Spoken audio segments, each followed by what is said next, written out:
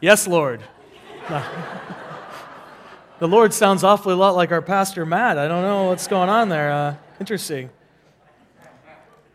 So this morning, we officially begin our sermon series called Journey to the Cross. And we're going to begin in Luke chapter 10 with a story that's quite familiar to all of us, probably the parable of the Good Samaritan, story that's so familiar. And you're kind of like, what could this guy possibly say that I don't already know? And probably not much, I'll just say that. But I came across some interesting things. I'm going to be referencing some of Martin Luther King Jr. He had a little sermonette on this back in the 1960s that caught my attention and just thought, this could just preach today. I could just read that and just sit down. I'm not going to because there's some examples that aren't quite apples and apples, but it's quite an interesting thing that I'll be reflecting on a little bit throughout. I had a seminary professor who I'll also reference who literally wrote a book or the book on parables. It's like this thick on the parables. And he said about this story, this is a scholarly book. And here's what he said. He said, this story is annoying because it won't let us avert our eyes. I thought that was so profound, that a story in the Bible, the way that Jesus tells it, is so radical that it's annoying because it begs the question, what are we going to do about it? What are we going to do about it? So here we are in Luke chapter 10. I'm going to be reading the text as I preach, but if you want to follow along, it's Luke chapter 10, starting in verse 25 through 37, the parable of the Good Samaritan. And any of you who have taught students or done anything with students, you probably have found yourself at some point in teaching. Maybe you've used the phrase, you've said to kids, you've encouraged people to say, there are no bad questions. Have you done this? Have you heard this? There's no bad questions. Until a bad question comes up. In confirmation classes, I teach confirmation. I've done this now for 12, 13 years. And we always, at the beginning of the class, I remember the senior pastor in particular who had been teaching it for 25, 30 years, would always tell the kids, you've always heard teachers say there's no bad questions, but I want to tell you there are bad questions. So think before you ask. That was our warning to them. Because often they would ask these questions that were just strange or just trying to get at things that weren't in the text. And it wasn't to discourage them from probing deeper. No, farthest from the case. We just wanted to avoid the kind of rabbit trails that you go down, especially with junior hires. Where you're just like, I don't know what Minecraft has to do with Genesis. What are we doing here? But somehow we're talking about Minecraft. Anyway, those are the kind of things with junior hires. So I just want to say that there are bad questions. There are bad questions. So let's look at the context, the setup of this story, because oftentimes I think we just jump to the parable of the Good Samaritan rather than looking at what's really going on in this story. How did Jesus get to the place where he told the story of the Good Samaritan? So Luke begins, he says, on one occasion, an expert in the law stood up to test Jesus. Teacher, he asked, what must I do to inherit eternal life? Now, people go back and forth in looking at some commentaries with the scholarly works on what this test is really about. Is this a test? There's a number of ways to read this. You could say he is testing Jesus and then I want to trap you. I want to get you to say something that's going to get you in trouble. This is an expert in the law. That means this guy knows the Old Testament through and through. He knows everything about the Old Testament, or at least he's trying to understand everything about the Old Testament. He's an expert. And so is he testing Jesus to see what Jesus knows? The other side of this could be that this is just a dialogue and exchange which happened regularly between rabbis, teachers of the law. And he's just trying to see, how do you read it? This is how I read it. How do you read it? So the test, it might not be that he has ill intentions. It might just be that he's asking Jesus, I want to see how you interpret this. How you're supposed to be this teacher, you're on the scene, you're causing a stir. How do you understand what it means from the Bible, from the Old Testament scriptures? What does it mean? What do I have to do to inherit eternal life? Jesus, again, Jesus being a rabbi working within this tradition, doesn't just say, well, do X, Y, and Z, and then you're good. He flips it back on him and says, what is written? How do you read it? He basically flips it back and says, you're an expert in the law. You tell me. You're supposedly an expert. I want to know, before I show my cards, why don't you tell me how you understand it? What does it mean to inherit eternal life? And this is not, by the way, this is not the bad question. We're not there yet. The bad question is not, what must I do to inherit eternal life? That's a pretty honest question. I just want to know. I want to know how to follow God. I want to know how I can live forever. I want to understand that. That's a good question. We're okay so far. And Jesus' question, how do you read it? That's not the bad question either. But Jesus, he can ask whatever he wants. So he's Jesus. So he says, how do you read it? What's written in the law?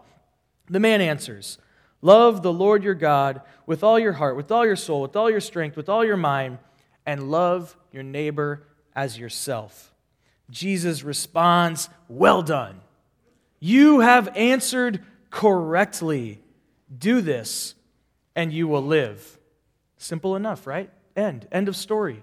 You wanted to know what it means to inherit eternal life? Well, what do you think? The guy says, love the Lord your God with all your heart, soul, strength, and mind, and love your neighbor as yourself. End of story. Well done. You did it. But for this guy, it's just not good enough. And this is why the testing language, the trapping language, Luke says here that looking to justify himself, ooh, that's a scary word right there. This man, the expert in the law, seeking to justify his own thoughts on the matter, seeking to justify his own position, asks a really bad question. Who is my neighbor? Now, why is this a bad question? Why? See, at the heart of the question in seeking to justify himself, what he's looking for is limitations, boundaries. How much do I really have to do? How far do you think I really have to go? Who really is my neighbor, Jesus? Who? Certainly not the Roman centurions, certainly not the tax collectors. You're not talking about prostitutes, are we? You're not talking about notorious sinners. Those aren't my neighbors. Wink, wink. Right, Jesus? Love the Lord your God with all your heart, soul, strength, and mind, and love your neighbor as yourself. Well, love some of your neighbors, right? We can all agree on that. He's not talking about our Muslim neighbors. He's not talking about our undocumented neighbors, our homeless neighbors, our rich, greedy neighbors, our neighbors who refuse to keep our lawn manicured. You better not be talking about them, Jesus, because now you've gone too far.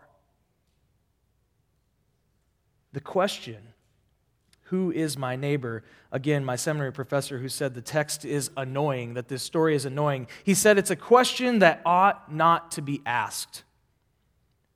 And the reason he says that is because throughout the Old Testament, there are, if this guy is an expert in the law, he knows what the law says.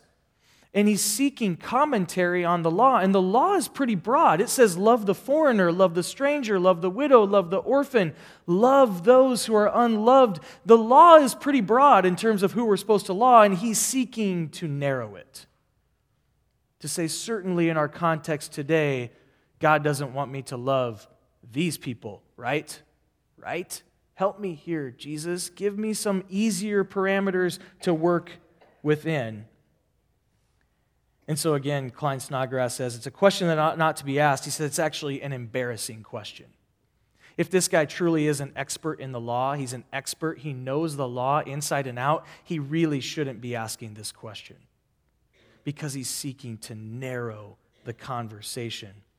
And so Jesus takes the bait and he answers the question with a story.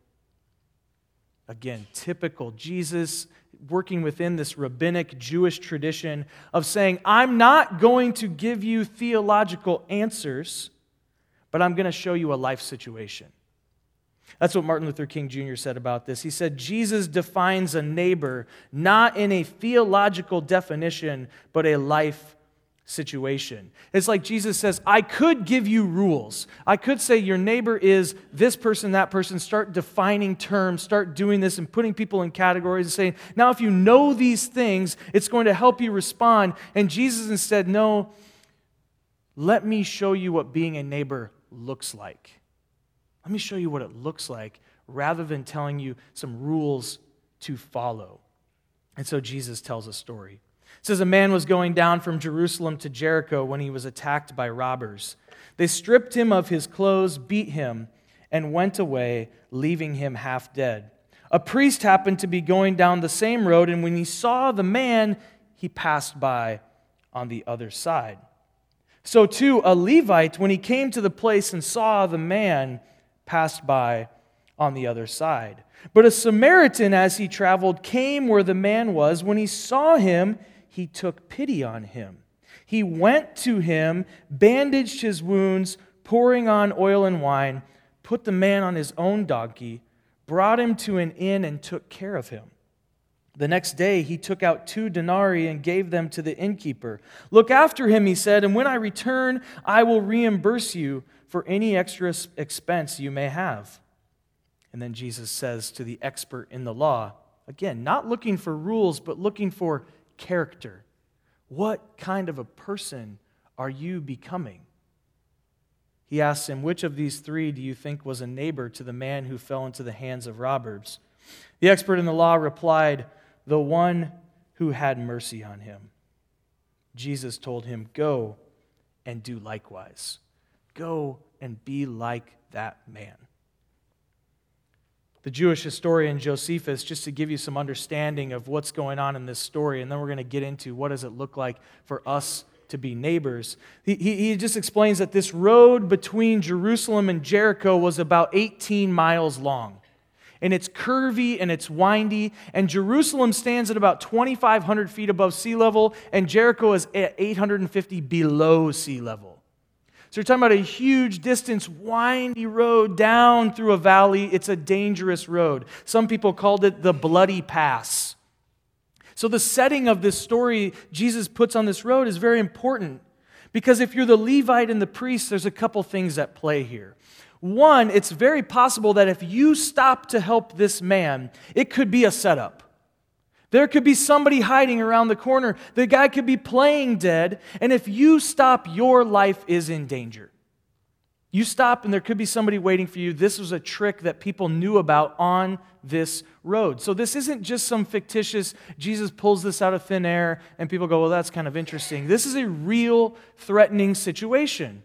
The other thing at work for the priest and the Levite is purity codes. So they have personal safety and they have personal purity at risk here. If this man is dead, if they come within 6 feet of a dead body, that's how they've interpreted the laws. If they come within 6 feet of that dead body, they are now ceremonially unclean and they cannot do their priestly work. So they have some real cost to consider here.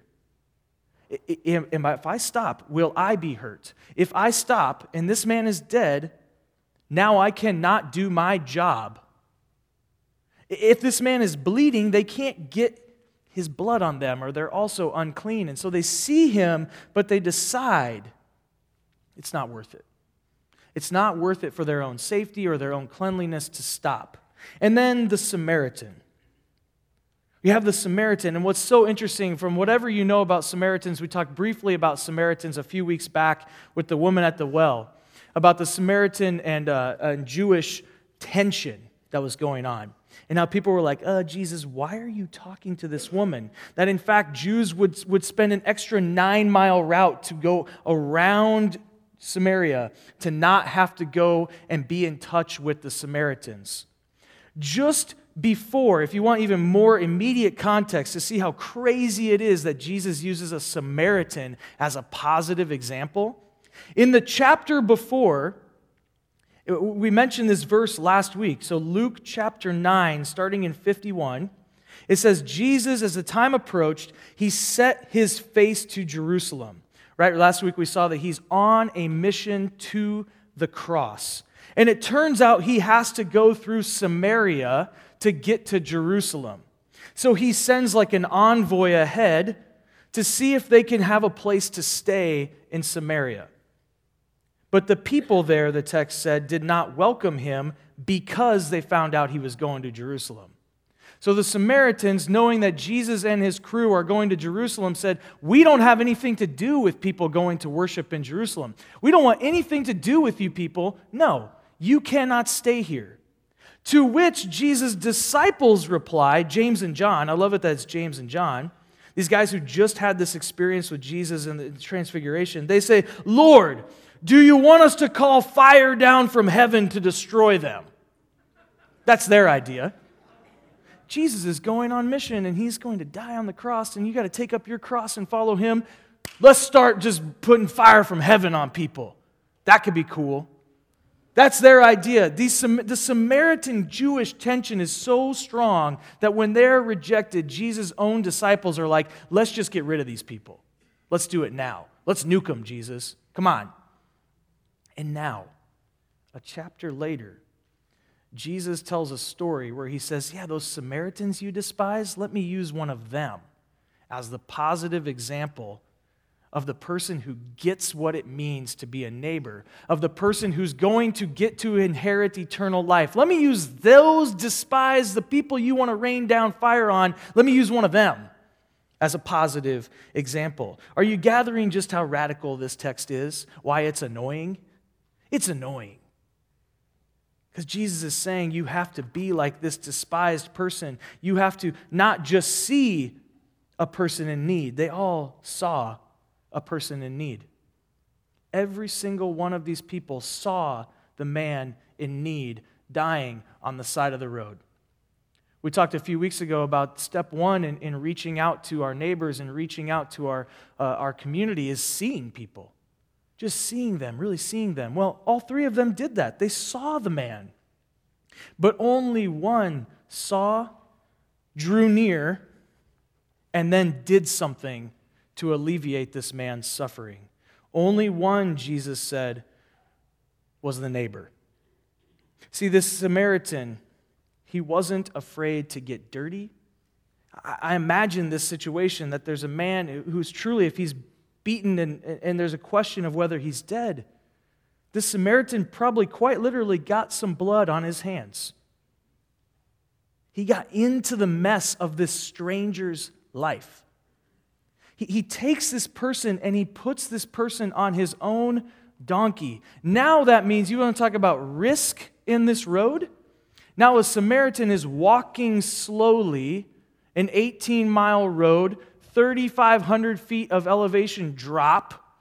He now is taking all of these risks, extending all of these costs for a complete stranger. And if that's not enough, he goes and spends his own money for this man's care. So it's cost him physically, and now it's going to cost him financially.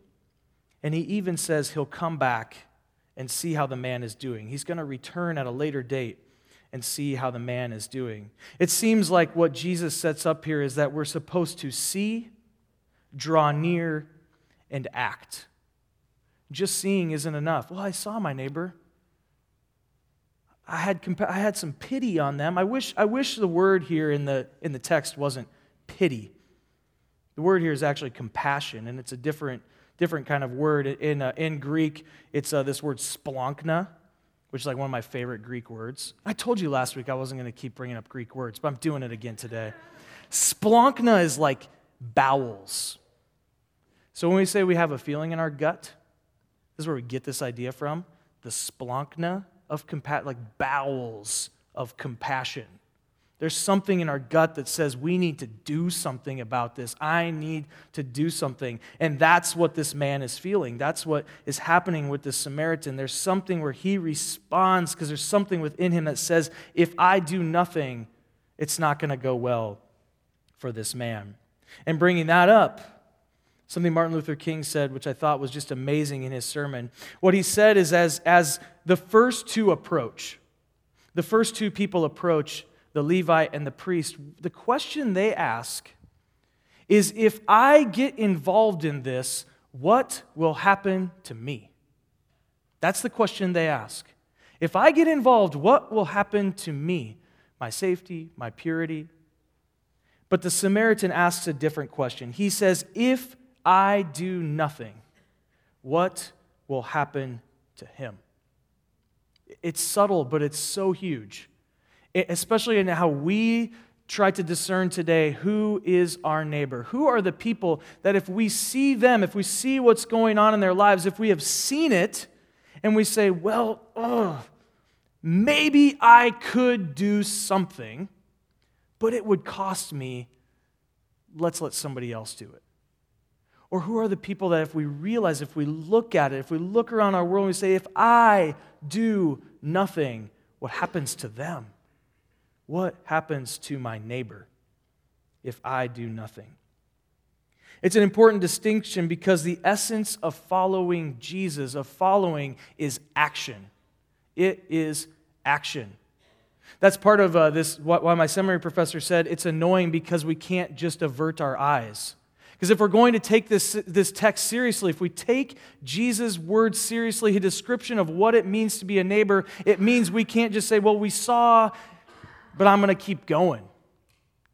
It means that if you want to be a neighbor, if you want to inherit eternal life, you have to see, draw near, and act.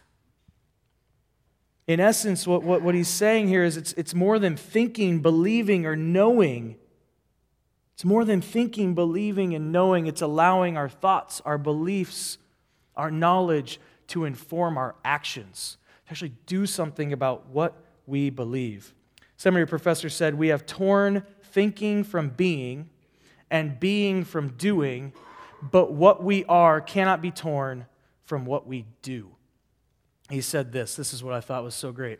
The idea of knowing God and yet not being conformed to God is a source of scandal, one that Scripture always combats and that modern Christians must combat as well. And he ends this part saying, in this parable, Jesus seeks to make this man, this expert in the law, he seeks to make a man of knowledge into a man of practice, for anything less is not sufficient for eternal life. Reading through that this week, that really caught me, that he's taking a man who thinks that through what he knows, that's how he'll be saved. What must I do to inherit eternal life? Well, love the Lord your God with all your heart, soul, strength, and mind. Love your neighbor as yourself. Okay, I've done that. But who's my neighbor? Help me narrow this. Give me some knowledge so I can narrow this down. And Jesus says, now let me tell you a story that says it's about how you put your knowledge into practice, for anything less is not sufficient for eternal life. I want to go back a little bit to Martin Luther King's sermon, and what he said, holding all this in tension, really resonated with me as we face some tensions in our country and in our world with refugee crises and immigration conversations and just all of this, who is my neighbor? We live at a time where there was a time as a kid where he said, who's my neighbor? I mean, the people I see, that's such a limited group of people. But now, because of Facebook, because of the internet, the people you see, wow, where do you draw the line? I mean, are we back to saying, well, I see these things, but what can I do? And it gets very, very much more confusing about who is our neighbor and what are we called to do and what can we actually do to respond to intense, crazy situations like Syria. What do you do with that? I mean, is Jesus saying those are our neighbors because we've seen what's going on? These are the questions that start to pile up. What do you do with that? It was interesting to me in King's sermon, he says this. He says, we cannot long survive spiritually separated in a world that is geographically together. He wrote that in the 1960s. I thought if we are so geographically together, it is crazy today. I may have had these crazy experiences a few years back where I was actually our pastor's conference happened in San Diego. So I flew in early. I took the shuttle, I almost said the space shuttle. I took the bus shuttle thing up to Santa Barbara to see my aunt and uncle. And then they booked me an Amtrak thing, so I jump on the train, and the train has Wi-Fi. I'm like, I don't understand technology, full disclosure. So I'm like, how is the Wi-Fi moving with me? It's moving with me somehow. And as I'm sitting there typing up some stuff and I'm on Facebook on my computer, the screen pops up where this student of mine who was serving in Afghanistan is like, hey, what's up? I'm like, okay, I'm on a train in California, and this kid who's serving in Afghanistan, all of a sudden we're having this conversation about how you doing? What's going on in Afghanistan? I don't even know how to ask these questions, like, what's up in Afghanistan? Crazy, and we're having this conversation, and today, like, we could have even seen each other 4 or 5 years later. We could have popped it up and just said, hey, oh my gosh, there you are. Show me around your bunk. Crazy. So you talk about being geographically together, and yet King says we cannot long survive spiritually separated. That phrase really caught my attention. It says, in the final analysis, I must not ignore the wounded man on life's Jericho road, because he is a part of me, and I am a part of him. His agony diminishes me. That really stood out to me. I don't have any answers on this, but to ask yourself, how does the suffering of others, when we see it and we don't know what to do about it, how does it actually diminish us? And when we see the salvation of others, it enlarges us. I mean, have you seen the joy of somebody whose life has been turned around by Jesus, and it just makes you feel like you want to just, you could do anything because you saw this person's life totally transformed? And have you felt that feeling of when you've seen others make choices that have taken them down a road of suffering, how it's just taken life from you? Have you felt that before? I felt that before. When you want to help people make the right choices and they don't, and you go, oh, it's just like stealing life from me. But when somebody makes the right choices, oh, it's so joyful. But I think we feel that way with immediate connections. The way Jesus enlarges this definition of neighbor, do we feel that way with our global neighbors? Do we feel that way with people who are really not like us, but we start to see what they're going through, and we have to ask ourselves, how are we spiritually separated from these folks? I love that King said this is a spiritual issue. This isn't an issue of rules or law following. It's a spiritual issue of human beings in need, human beings we can see, who Jesus says these are your neighbors. If you see them, what will you do? Personally, I feel so challenged by this.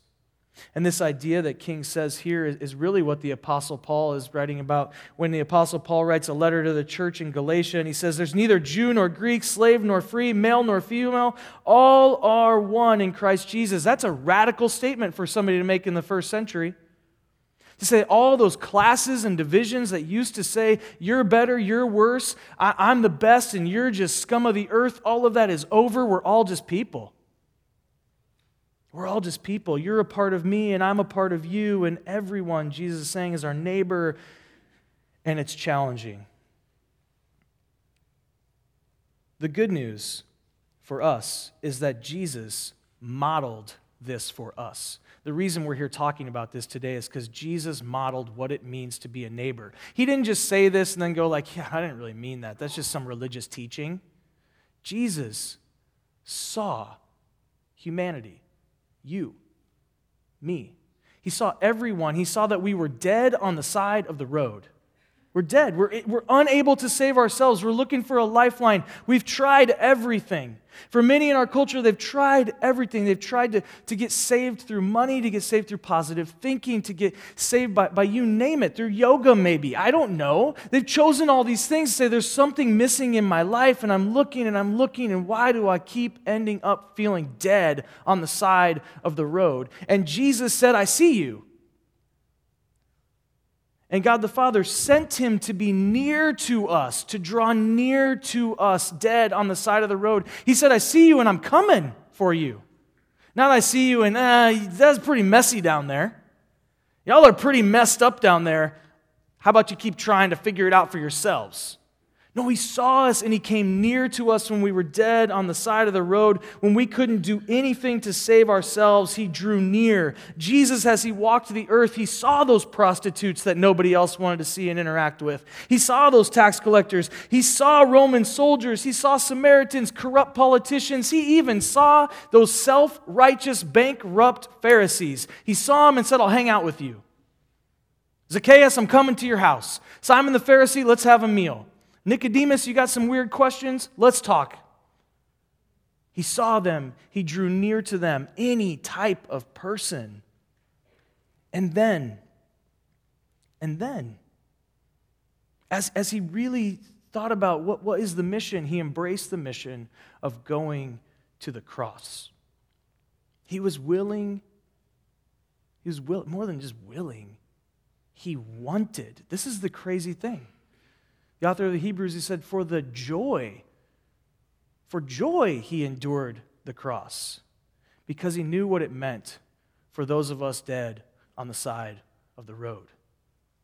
And so Jesus, when we consider Jesus, he had this amazing example of Jesus' life, that he saw us.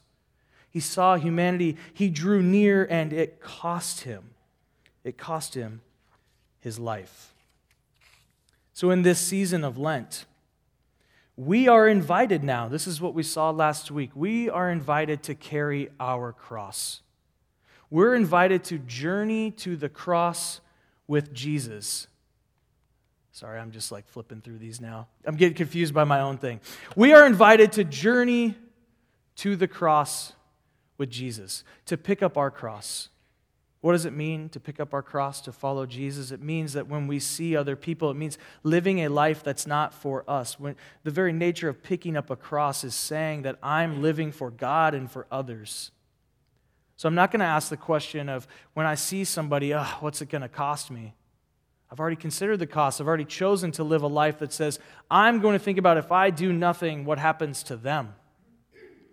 In picking up my cross and following Jesus. Finally, Martin Luther King Jr., I want to end with this quote by him. Because really what's going on here is moving the conversation from just, okay, pastor, teacher, Jesus, give me some things to hang my hat on. Give me some rules to live by so I can do better, be more, go to heaven quicker.